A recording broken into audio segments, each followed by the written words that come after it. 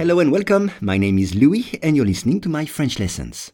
For each lesson, the text in French and the English translation are available in the description field. You can get it for free from your podcast app. And if you want to practice your spoken French, I offer one-on-one lessons via Skype. For more info, please contact me at logokala, Logokala @hotmail.com.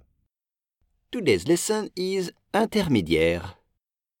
Les dinosaures rentrent dans une catégorie intermédiaire entre les animaux à sang froid et ceux à sang chaud. Once again, les dinosaures rentrent dans une catégorie intermédiaire entre les animaux à sang froid et ceux à sang chaud. On commence avec les dinosaures. Attention, un dinosaure prend un E à la fin.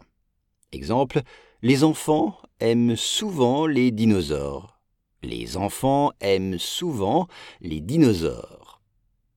Ou bien, des restes de dinosaures ont été retrouvés dans le sol. Des restes de dinosaures ont été retrouvés dans le sol. Rentrer dans une catégorie.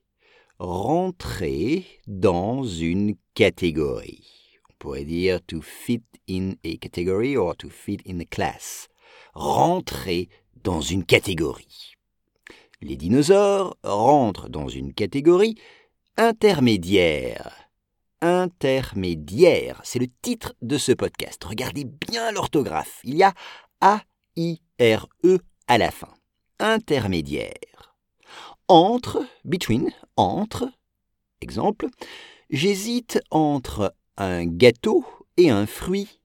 J'hésite entre un gâteau et un fruit. Les animaux, on dit un animal, des animaux, A-U-X à la fin. Exemple, mes animaux préférés sont le cheval et le lion.